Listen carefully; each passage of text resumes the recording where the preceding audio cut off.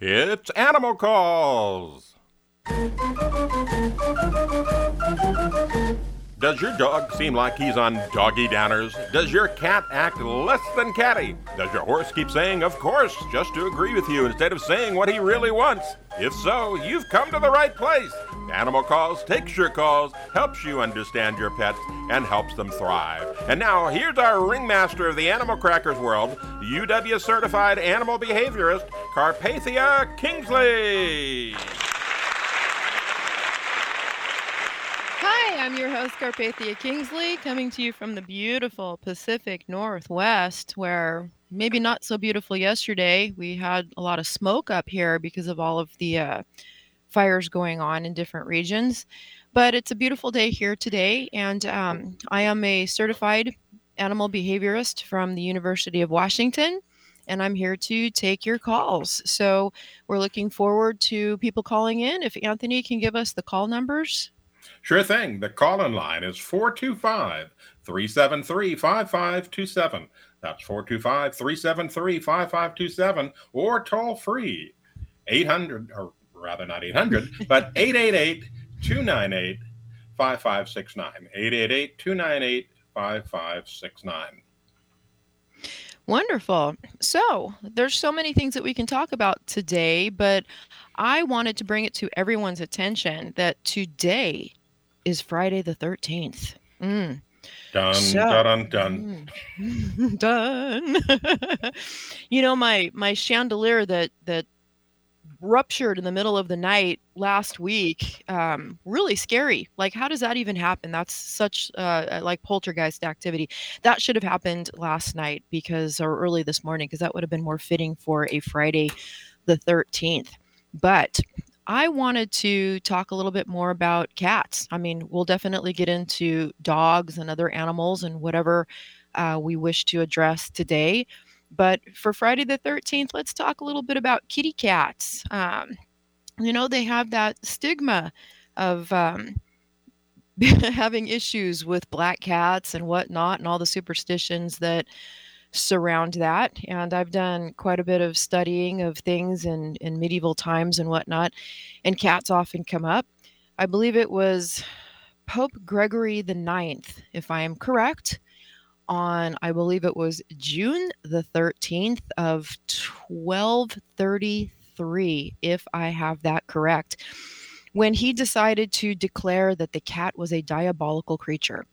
And what they would notice is people would be having their ceremonies and whatnot, where they might have been doing a little bit of cat worshiping or having cats present. So they started to associate that with people being witches and into sorcery, and gave this really negative stigma to cats, in particular black cats. Now, I believe if you look at pictures from the Last Supper, you will even see Judas sitting on the other side of the table with a cat sitting close by, staring at him. And it's been said that that was symbolism of evil and treachery and backstabbing and all that, and putting that together with the cat. So I'm real open to talking about cat behavior and why cats differ from our canine companions. So if you have cat issues, I really implore you to call the show today and let's talk about that. Or if you have a spooky cat story, I've heard a lot of spooky cat stories, but I'll start by saying that cats are unique. If you are a cat owner and you love cats, there's cat people and there's dog people. What really makes cats different from dogs? As a scientist, I like to start with looking at genetics, checking out the DNA. When we think of an animal being domesticated, we often think of dog. Dog is man's best friend, and dogs have been very, very domesticated for as long as I remember. I mean, there are things where you can find in caves from 30,000 years ago the footprint of man next to, side by side with, the footprint of a dog. And that was about the beginning, that we believe, where canines decided to walk that path hand in hand, paw in paw, foot by foot with man. And it was their decision to want to cohabitate with men. It was a symbiotic relationship where men would use them in hunting and learning how to be better hunters, and the canine companions would benefit from the scraps. You know, it goes all the way back to at least 30,000 years. So, what we see in dogs is there was this willingness for one to cohabitate with man and become man's best friend. It wasn't so much as research would indicate of man corralling these animals in to use them for their benefit, like we did with horses and elephants and other animals that were beasts of burden, but rather this actual friendship that we created with our canine companions. Whereas cats, basically, they would adorn the palaces and whatnot in places like Egypt to be used for rat abatement, to keep the mice in check. It was a good relationship that we worked together with them because you had a lot of plagues and disease that would be brought in thanks to rats and mice and other critters like that that crawl around and carry diseases. So cats were fantastic. They were very necessary to provide that service for us. But dogs were definitely a different case. When we look at them genetically, what we've seen when we started with the wolf is an animal that has mutated, if you want to use that term, genetically differed, genetically altered themselves to a point of being completely different animals from what the wolf was. We still have a cluster of dogs like your Pomeranians, your Akitas, your American Eskimos, and Siberian Huskies and Malamutes and all those guys that still possess the wolf genome, keeping them wild in a sense. And therefore, there's a completely different way of managing those dogs, understanding those dogs and understanding their language versus cats, which did not really genetically change. If you look at the DNA on a cat, it's almost indiscernible between your house pet and a wild forest cat. They really didn't come along and change that much. So what you have really is pretty much still a wild animal, by the way we look at it scientifically, and a pet that is more like owning an exotic, isn't it? So kudos to you all out there who want to embrace the wild nature of this animal and love on your crazy little kitties. Are they affectionate and loving? Absolutely. Are they totally dialed into their instincts? 110%. So you got to love them for that. But on this Friday the 13th, I would love to talk about cats and cat behavior. I can start with a friend of mine who can't call in right now because she's working, had an issue with a pet cat, a friend of hers cat, family member's cat, where she would go over and see the cat quite frequently, and this cat would just come out and love on her. And she had no problems whatsoever with this kitty. Then she goes over one day and everything is changed. Everything is upside down. This cat is now coming out and hissing at her and doesn't seem to recognize her, is being fearful and running away. And this is just, where did this come from? Why did this happen? And as a scientist and an animal behaviorist, I step back and I like to look at things, what is this animal trying to convey? What does our body language say in these situations? What are we doing differently? Could it be we're wearing something? Could it be that the scent is thrown thing? Maybe she was around something. Maybe she's wearing something different. Sometimes sunglasses can be an issue when you suddenly see an animal behaving differently, because now keep in mind from their perspective, they're seeing a reflection of themselves. And this can be upsetting. So I'm looking at her as she's talking to me because we had this conversation in person. And this is one of those things where had you not had this conversation in person, and this is why I always suggest people employ a behaviorist to come to your house and assess your entire situation. If you're having serious issues or something suddenly changed, I can do as much as I can over the phone, and sometimes that can be enough. But sometimes you really have to be there, and this was one of those cases. So knowing her and what she normally looks like, when she showed up to have lunch with me this time, I noticed she had a perm, and prior to that she has beautiful hair, but in this case, her hair used to be straight, perfectly straight, and now she had this perm, and her hair is absolutely puffed up and sticking out on edge. And I asked her, was this right after having the perm? Now, and she said yes. So I'm looking at her, and in my observations, what I am noticing, for one, you could have that smell that a perm puts out. It's a lot of, I didn't detect this when I saw her, but it is something to factor in. If you've done something with your hair recently, could that have an unappealing smell that a dog or a cat or another animal is picking up on? But in her case, what I was noticing, change of the hair now standing out on edge. And as she's talking and telling me about this, I'm noticing, if I was a cat, I might find that to be threatening.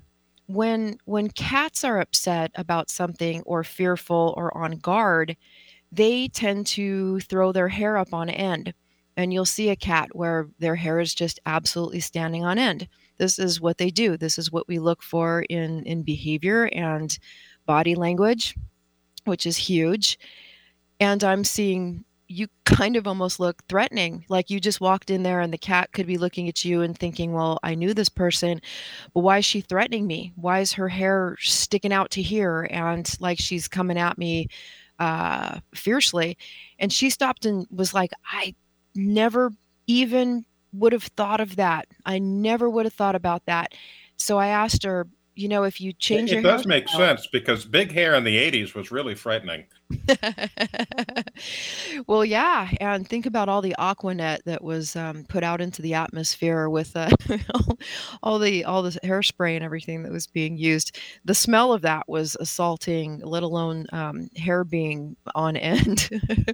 Yeah, this That would that be a good time to remind people to call in with your questions about cats or dogs or horses or goats or sheep or whatever you got. Our call in number, 425 373 5527. 425 373 5527 or 888 298 5569. 888-298-5569. You can also go to animalcallsradio.com where the numbers are listed and you can listen to the live stream there. Thank you, Anthony.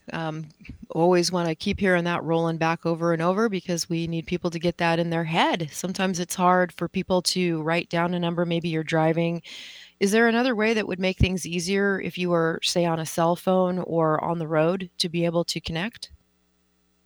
Well, it is difficult for people to be able to write these things down while they're driving. And that's why I say you can go to animalcallsradio.com because then you can basically pull over, just go to that URL real quick, and then you'll have the number right there for the call in. Thank you. So going back to my friend with the cat issue, she hadn't thought about this. So she went ahead and she changes her hairstyle frequently because she's fun like that. And she'd flattened her hair back out. And when she went back to see the cat, guess what? No more problem. So I believe the cat probably was reading into that, that she was kind of coming in threatened and or making a threat to the cat. So it's important for us to kind of get down on the animal's level and really stop and think about it. Really stop and think about how they're thinking, how they're processing something instead of kind of forcing our way of looking at things onto the animal. And that's as an animal scientist what we do. We really think about that. And I'll go on to talk about something that I came up with recently in regards to dogs barking. We hear dog barking issues all the time. How do I get my dog to stop barking? Why does my dog incessantly bark and it's driving me up the wall? And we've had a lot of calls in regards to excessive dog barking. And that really got me thinking. I have one breed of dog that has the wolf genome. He's an American Eskimo, and he just turned 15 yesterday. So, yay, happy birthday to him. And he's doing very well for his age. And then I have another dog who is a herding breed, and he's a Shetland sheepdog. And I constantly am having people come to me asking me why they bark. They bark, bark, bark, bark, bark. What's with all the barking? How do I make my dog stop barking? Well, a big part of that is, for one, stopping and listening and watching the animal's behavior and trying to assess, what is the issue? What are they barking at? We've had callers that would say that the dog would bark constantly when their phone would ping and make noises because of the alerts. And simply the management of that helped by turning the sound off or muting that so your phone isn't pinging alerts all the time. Dogs are there to let you know that something's going wrong. To them, you're thinking, well, gosh, this is just my cell phone. But in the same respect, what if that was your fire alarm or your smoke detector alarm in your house going off, or somebody ringing a doorbell? There's really no difference between all that to a dog and alerting you that there's a foreign noise that's happening. They would do this for each other. But when you think about it becoming just problematic where a dog is just barking and barking and barking, okay, as a behaviorist, I'm going to stop and watch this behavior. And now, if you have other dogs, then this is super important because you're watching the behavior in the pack. What's everybody else doing? And this is going to be one of my really weird personal observations, which I have several, and some things that I would like to implement in animal shelters and different areas where, as a scientist, I have my theories and the things that I would like to see put into action and maybe adopted in different situations. Like, I have one in particular I won't go into today because I almost kind of want to get a research grant on this one. In regards to introducing animals that are being adopted out and in animal shelters. But I'll talk about the barking one. So while watching dogs barking, and if you have one that's just barking incessantly, you'll see other dogs disapprove of that behavior. So say you have another dog and it's just sick and tired of hearing the barking from the one dog that seems to be for no real good reason other than this dog is a barker and he likes to bark. And what I've seen, again, when you research behavior and you study behavior, you're looking at how the other animals deal with that. So dogs pack, and you want to see how is that dog dealt with within the pack. So in the pack, you what you see with the dogs is one who's incessantly barking, and maybe the other ones are disapproving of this, and you're watching that body language. And what I noticed is, in addition to snarling back at that dog to wish to put it in check, you have something that we can't do, and that's pinning back the ears. Dogs and so many animals show their emotions and their body language and signal each other through expression, and a lot of it is ears. You'll see this in horses, pinning their ears back, moving their ears independently to pick up sounds from all over. Sometimes when a horse pins its ears back, it's because it's listening to the rider and what's going on behind it. So it doesn't necessarily mean the horse is angry, but often when a horse is angry, it does pin its ears back. When a dog is angry, it'll drop its ears and pin its ears back. I see this in so many animals that can emote that way. They're showing so much of this in the ear. Now, coinciding with that, there's a funny with my Shetland sheepdog, because they really listen to you and they're so tuned into you. And with herding dogs too, they're very very tuned into hand sign type language, body language, because they had to be if they were watching their handler from across a field and they were waiting for these signals and body language and little noises. Sometimes, you can have complete conversations with a dog without making a single word, without saying a single thing or making a single noise, because these animals are across a field and they're watching you, having to understand which way to go, which way to turn, how to manage a herd or a flock of animals. So what you see is there's so much body language going on. I can work with my Shetland sheepdog without speaking a single word. I can get him to fetch, retrieve, do a hip bump with me and drop the object he retrieved and back up away from it and retrieve it again without a single word being spoken.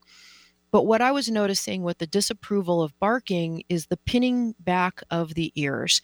Now, with my Shetland sheep, like I was saying, I work with him in weird ways. I would do a funny thing where I would touch his nose and say nose. Now, these are incredibly highly intelligent animals, so don't think I'm just being crazy here, although I might be. If I would touch his eye and then touch my eye, and it's just something that I liked doing with him for fun, and kind of decided I'm going to test his intelligence. After doing this for so long, he does something. If I ask him for a kiss, he will give me a kiss. And we're not talking licking, we're talking bumping his mouth to my mouth, replicating a human peck. And he'll do that. So I started working with him saying, kiss, and he knows to kiss. So I looked at him one day and I said, nose, where's my nose? Here's your nose. And I touch his nose. Where's my nose? And that little guy bumped my nose with his nose. I then said, eye, where's my eye? He bumps my eye with his nose. And he can do this. It's like, wow, was that a coincidence? He can do this every day, all day, 100% correct, anytime you ask him to do this. And I made videos of that. And it's astounding where he completely understands this and he can transpose this from himself to you. He knows my nose. He knows my eyes. But what I noticed in doing this that he did not understand and he could not pick up was ears. So I play with his ears and I'm like, these are your ears. Where are my ears? He's lost. He knows my eyes. He knows my mouth. He knows my nose. For the life of him, I don't have ears. And that really made me start thinking, that must be really weird for a dog. To them, our ears are often covered by our hair. We don't show the body language and the emotion with our ears that other animals can show. And there's so much body language and emotion being emoted through ears. So that might be a new consumer product you could develop where you've got these pin-on ears that you can, run with your cell phone. Yeah. and talk to your animals with the ears.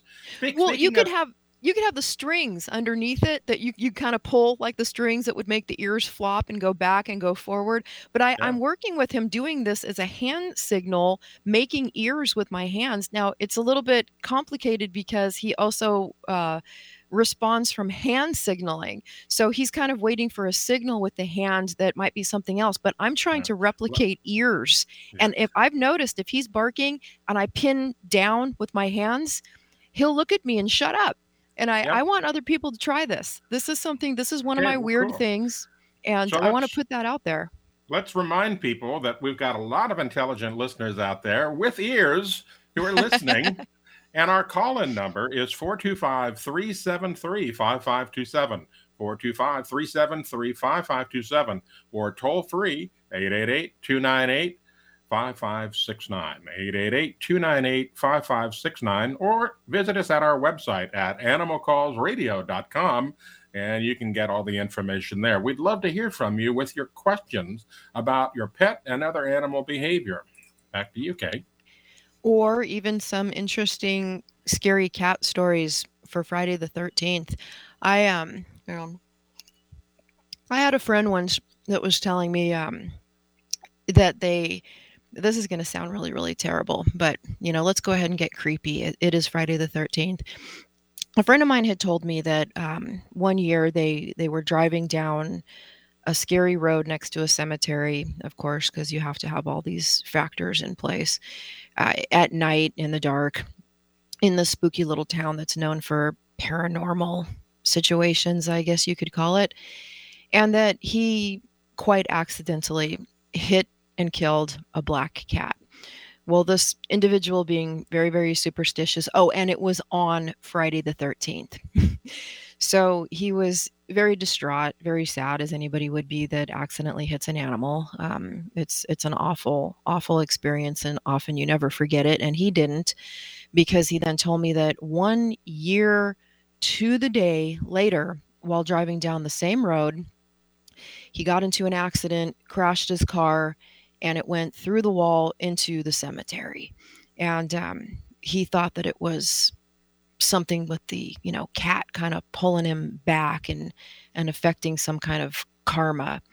So if you have any kind of stories like that, I would love to hear them. But that was his story, and he went on to be very, very superstitious. And the cats are filled with superstition, as is Friday the 13th. Cats were depicted as villains and bad guys all the way back from the Middle Ages. What I was saying about that to begin with is I think that a big difference between cats and dogs and people seeing them differently is that domestication factor. Cats just really didn't get domesticated. What you see in animals that truly are domesticated is a change in the gene code, like what you see in dogs. It's hard to domesticate a cat when they sleep all day. Well, that's true. It's hard to domesticate a person if they sleep all day. Well, actually, that could be a symptom of domestication in people to sleep all day. It would be over domestication, wouldn't it? But with cats, they didn't really change in their genes. Like I was saying before, it's almost undetectable between your house cat and a wild forest cat with looking at the gene code, whereas dogs are a far cry from the wolf. There were studies that they did in Russia with fox, where in just a handful of generations, you saw fox that were being artificially selected and bred, turning into animals that were playful, would respond to their name being called. And what we saw that made a big difference, that really showed that they were, I think, a really good candidate for domestication, is their coats changing colors, where now you have white fox with black spots on them. So this is a really fun kind of a thing when you look into it. Why are cats so resistant to domestication? And we have a caller. Can you introduce the caller for us? Yes, indeed. We've got Aaron on the line calling from Minnesota. Hello, Aaron from Minnesota. Hello, how are you guys today? We're doing great. What is the weather like in Minnesota right now? It's actually very, very nice. It's 75 and sunny today. Nice. Well, that sounds beautiful. What do we have going on? So it's just kind of an observation that I've made. I have a 15-year-old cat. Her name is Thelma, and we have this routine where at night it's just her and I. My son has recently grown and moved out of the home, and I'm single, but she will follow me into my room at night. And I mean, when I get into my bed, usually I'll like watch TV for a little bit or, have a snack, whatever. And she waits in the doorway. And then as soon as I lay down, she jumps up on the bed and she'll come right up by my face and she'll purr. And then when she thinks that I'm sleeping, she gets up and then she'll go and sleep where she sleeps at night, which is in the living room by the window. And I just was wondering if there's a reason in it. Does she think was she very well maybe, is she protecting me, or is there a reason that at that time she would come, and maybe feel like she needed to be there at that time? That almost sounds like maternal behavior. Is this a female cat? She is female, yep. Is she spayed? She is. Okay. Did she ever have a litter of kittens? She didn't. Mm-mm. She had a sister. That really... her sister's name was Louise, so it was Thelma and Louise. And I was just going to suggest that. Yeah, I know, right? There has to be a Louise. Absolutely. Yeah, her sister died several years ago. She got her liver failed. She was the runt of the litter, so it's just been Thelma for many years. But neither of them had a litter. We got them both spayed right away. Now, when the other cat was still alive, were they very bonded like that? Did they sleep next to each other? Very much so. Mm-hmm. And when did this behavior begin? The routine of it was recently, probably about a year ago. I mean, she's always been near me at bedtime, but not like that strict kind of routine. Maybe 2 years, yeah. And when did the other cat pass away? 10 years ago. 10 years ago. Hmm. Um, I, it could be something coming back to her as she's getting older and aging, of Hmm. missing having that companionship and looking out for you. I mean, animals have such a beautiful bond with people. I mean, Hmm. don't we have just beautiful relationships with animals? I could see it like that. I mean, there's kind of a missing component in her Okay. life of not having that sister, not having that companion, and just Hmm. loving on you. And I mean, that's really cute. It's interesting that she sees you well and then goes and retreats Yeah. to her place of comfort. And I mean, that could just simply be because sometimes it's too hot for them to want to buddy up next to a human Right. being, and yeah, Hmm. and they want a cooler spot to go lay down in, or she's more comfortable in the spot that she's in. But that's really sweet that she is coming up and doing that. And I could see that if she started her life out that way, of having that companion Sure. that she would cuddle up with at night, That makes sense. wanting to, yeah, replicate that with you, that's really, really sweet. Is there anything else Yeah. interesting that she does? Oh, she's just a creature of habit, you know. She's very, very mild mannered and just sweet. So it goes with her personality, you know, just that nurturing and caring. So Oh, and you've had her since she was a kitten? I have, yes, 15 years. Oh Yeah. my. Yeah. Aw. Yeah. Yeah. She's real short and she's real kind of fat. So her legs are super short though, but she's just a sweetie. So What kind of cat? she was a farm cat. Actually, my ex-husband had gotten her from one of the guys he used to work with had 2 litters of cats, and he said he was going to take one of them, but he said they were going to take, you know, he didn't know what they were going to do with the rest of the cats. They weren't, you know, he didn't know if they were going to, as they do with farm cats, sometimes they get rid of them. And he said, well, I just had to take 2, you know, so Oh. yeah. It's nice when they, find homes for farm cats. We have an animal shelter over here on the Olympic Peninsula in Washington that is starting a separate area on a separate piece of property that they're calling Kitty City, to Oh, separate the neat. dogs from the cats. Yeah, and I noticed when I went to I did a whole paper on the shelter because we were studying shelter behavior and the ongoings of shelters and what can be done for better management and enrichment in animal shelters, and addressing the issues like compassion fatigue that shelter workers often have. And what Absolutely. I I used to be a saw that, hospice nurse, so I can relate to that. oh my, yeah, Yeah. they'll have counselors come in to talk with them in regards to the, offering them some kind of relief with the fatigue that they get from all the things that they go through and things they have to see. So I, Absolutely. commend you for doing that as well. You know what? Maybe your cat's picking up on that. Like, you Yeah, need a little love. I'm not anymore. I haven't been a nurse for several years. I kind of got, I mean, we learned when I was a hospice nurse, we actually had some training and learned that it can actually be a form of post-traumatic stress for the caregiver. Yeah. And Oh, I honestly I didn't last very long. It's just because I'm empathic, so it's just, I would just give and give everything at work, and it just, I had nothing to give my family when I got home. So, I oh. sell insurance now. It's kind of a right-hand turn, Well, but no, I mean, yeah. well, good for you for recognizing, what you were comfortable with, and then getting into something else that you could do that you're more comfortable with. I Yeah, I mean, just, and when you can't again, put up a boundary, it's like you just can't. no, I completely can relate to that. I couldn't do something like that. I could not do something like that. I was telling a friend of mine who just passed an EMT class and is becoming an EMT. God bless you.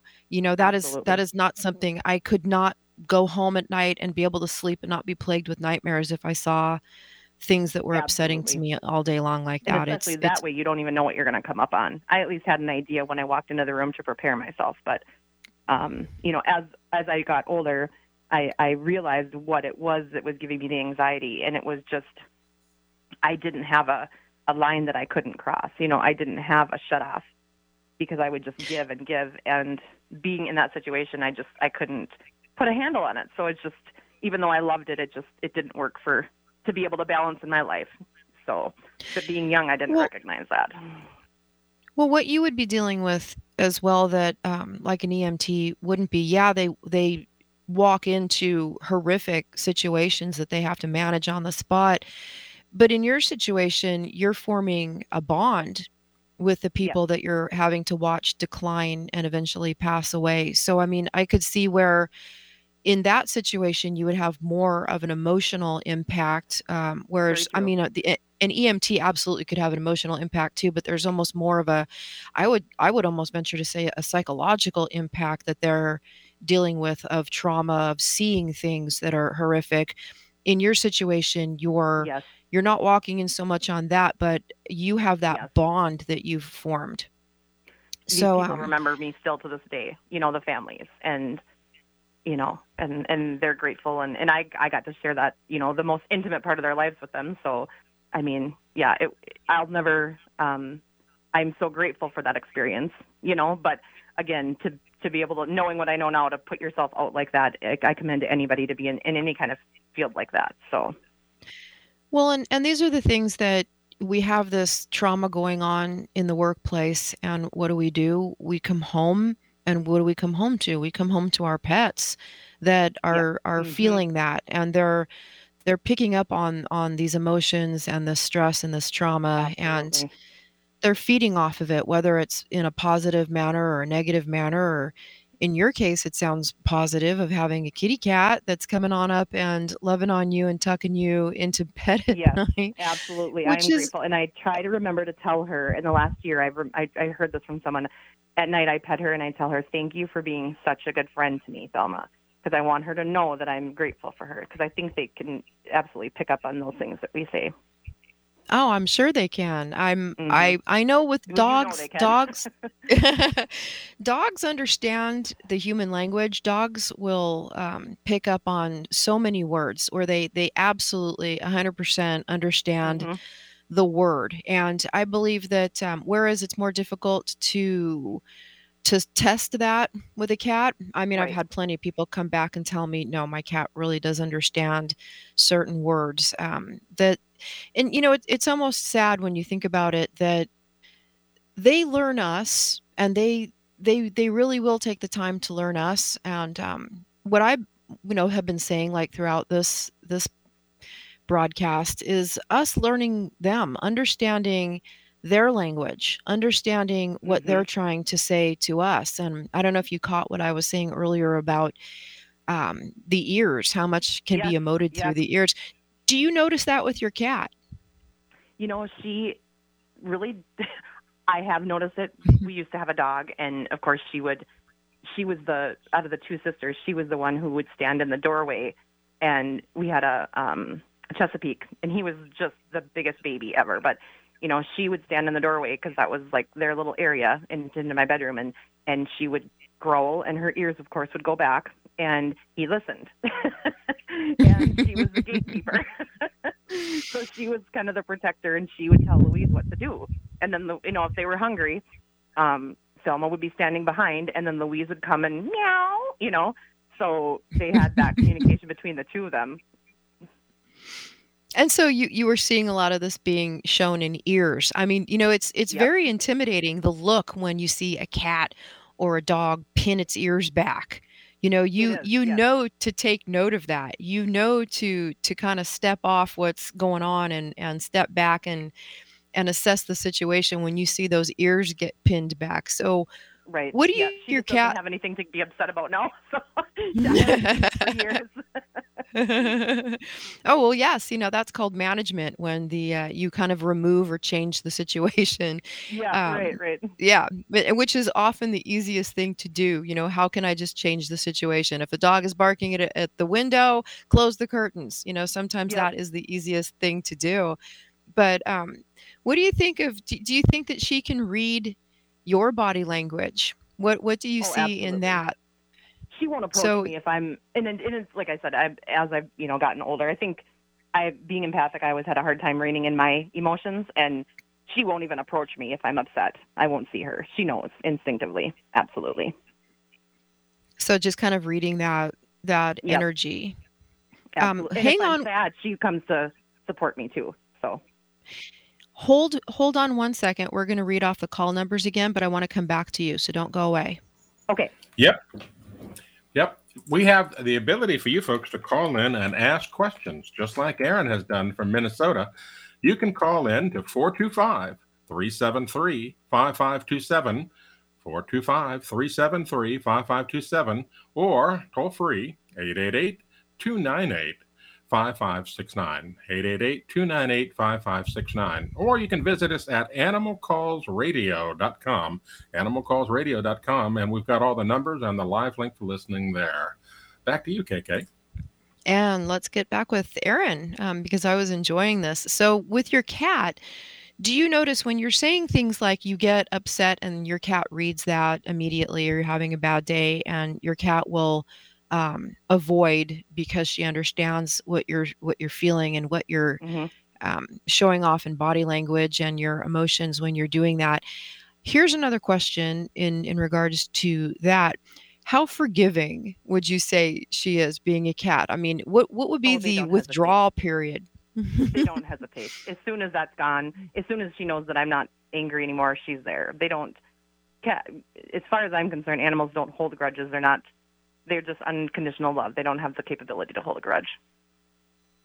I see it in some dogs sometimes, and sometimes you'll hear people say that, though, about cats. I mean, you may have just a real beautiful relationship with yours. Some seem to be more prone to instantly forgiving, a lot of dogs even, just instantly forgiving, versus ones that will kind of seem to hold a grudge and hold off before they'll come up to you after a while. Say, like if a person's yelled at their dog or at their cat, the animal can be a little apprehensive to reapproaching them. And, whether it's they're, holding a grudge, I mean, that's kind of anthropomorphizing one of our emotions onto an animal, or it could just be fear. Like, I can't really read you yet that you're okay with me.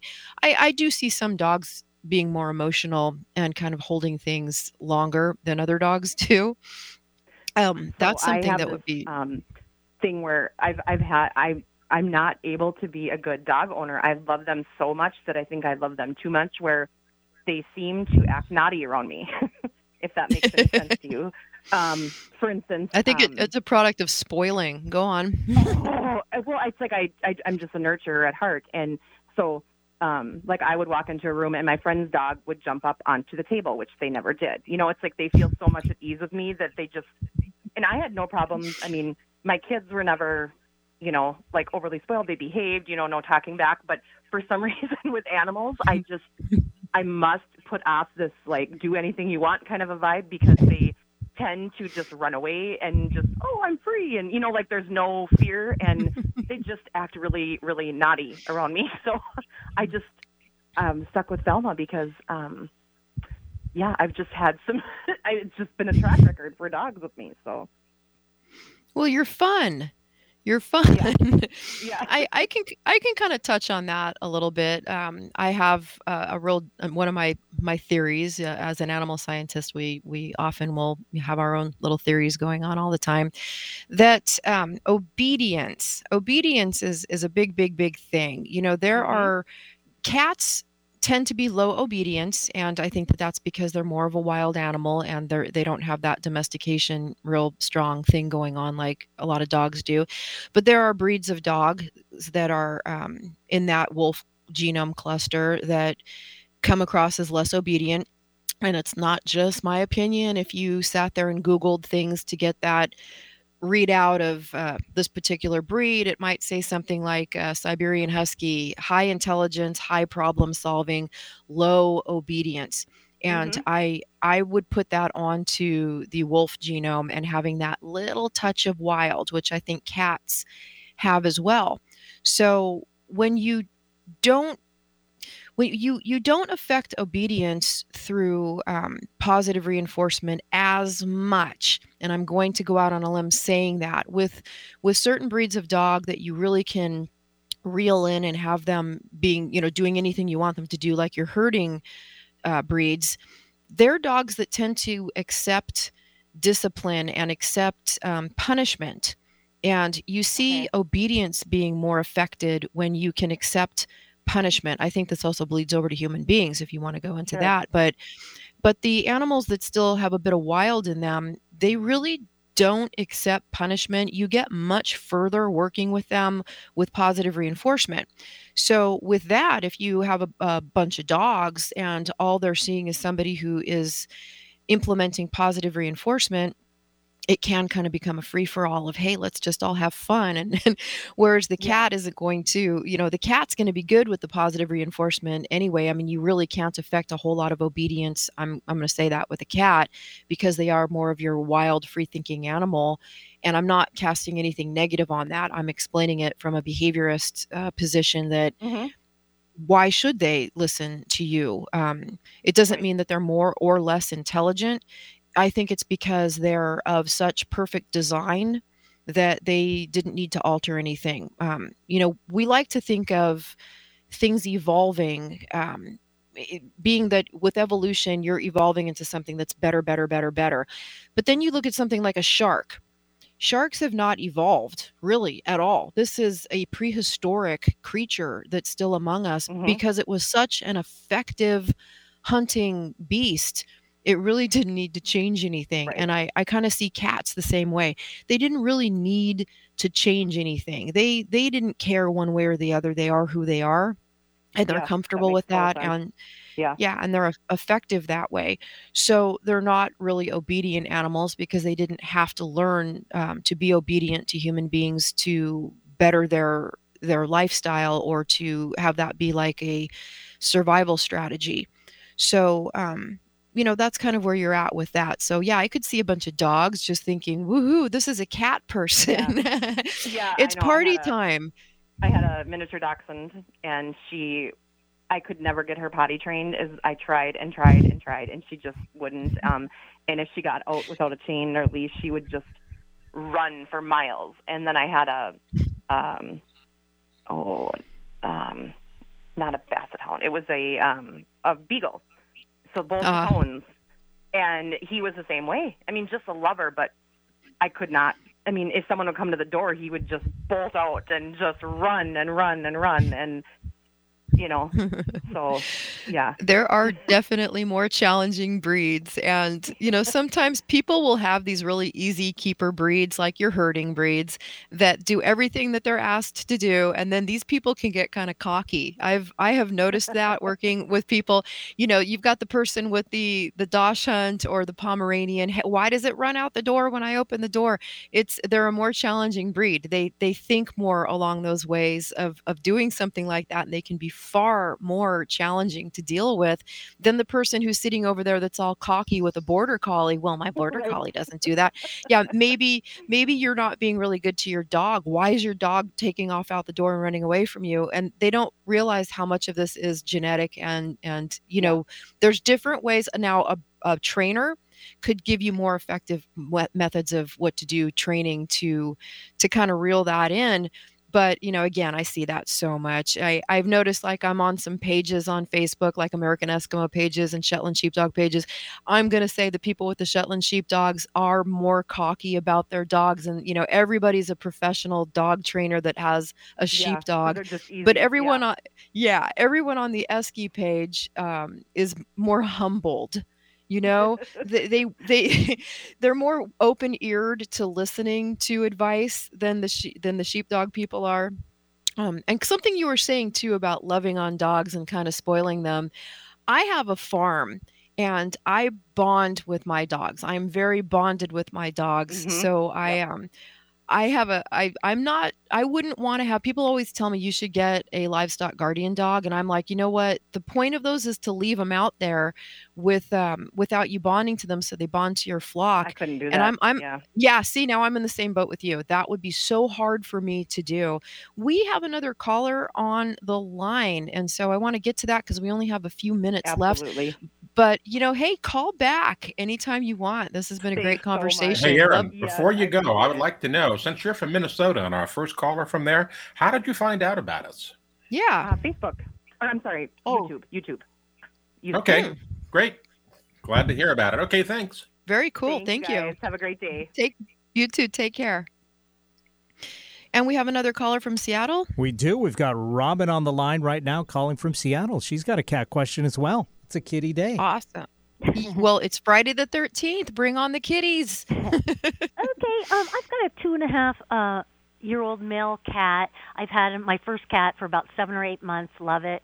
And he's happy to be really happy, thriving to go outside a lot. He has a cat door, comes in occasionally, but loves it outside. But come winter, I know when I first got him, he spent a lot of time inside.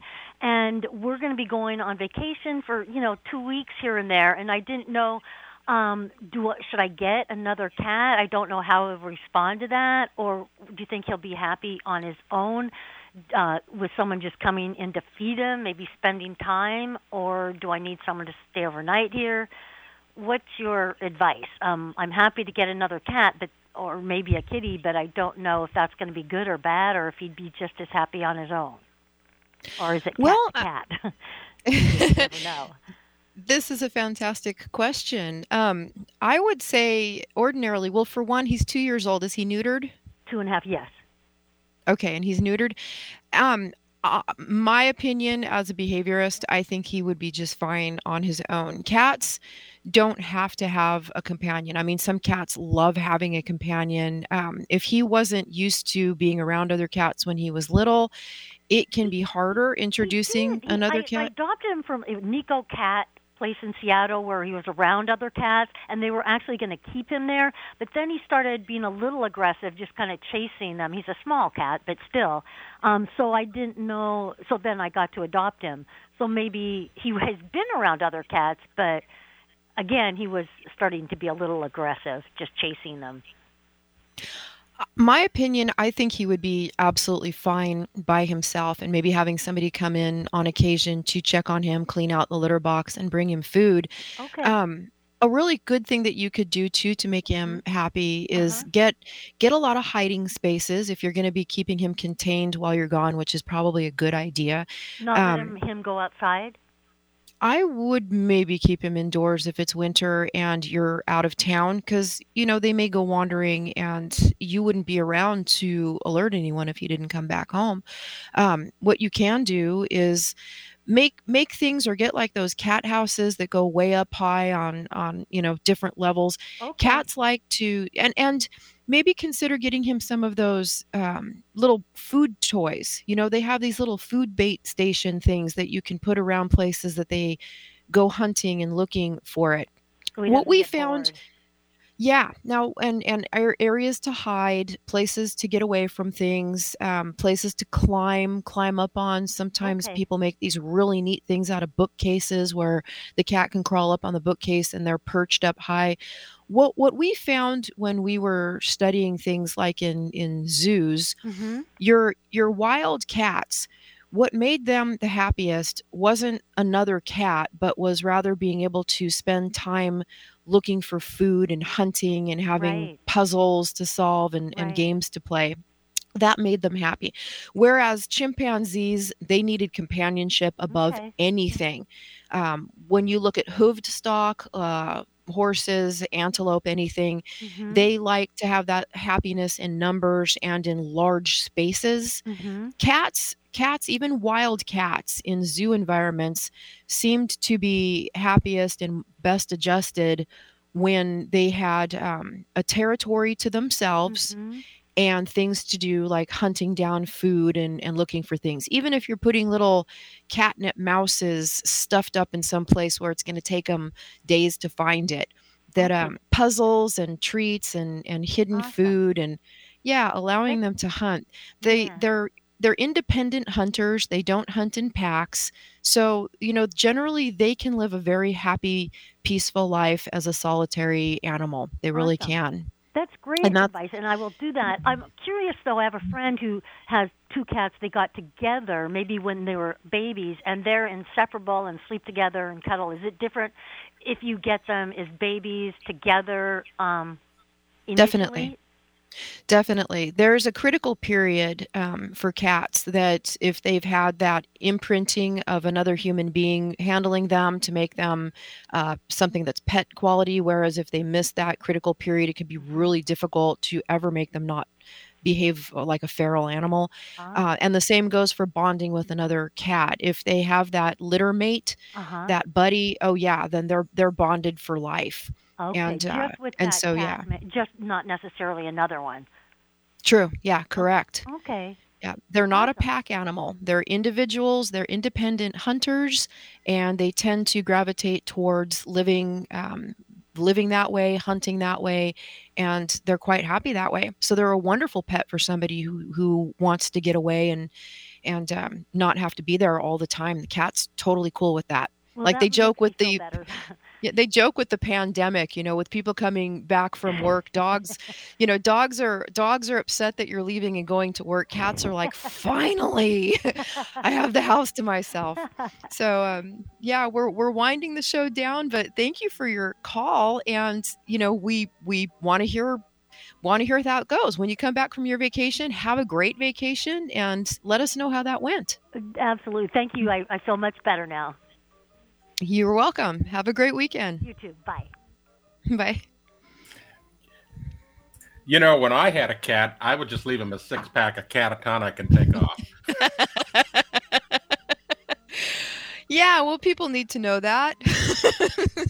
All right. There's some advice. Right on. Well, hey, join us next week and keep bringing the questions. We love hearing them. Give your pets hugs and kisses unless they are venomous. And even at that, good luck with that. Good luck to you who have venomous pets. We will see you next week, hear you next week. Give us a call. And everybody have a wonderful Friday the 13th and love on your little black kitty cats. Bye-bye.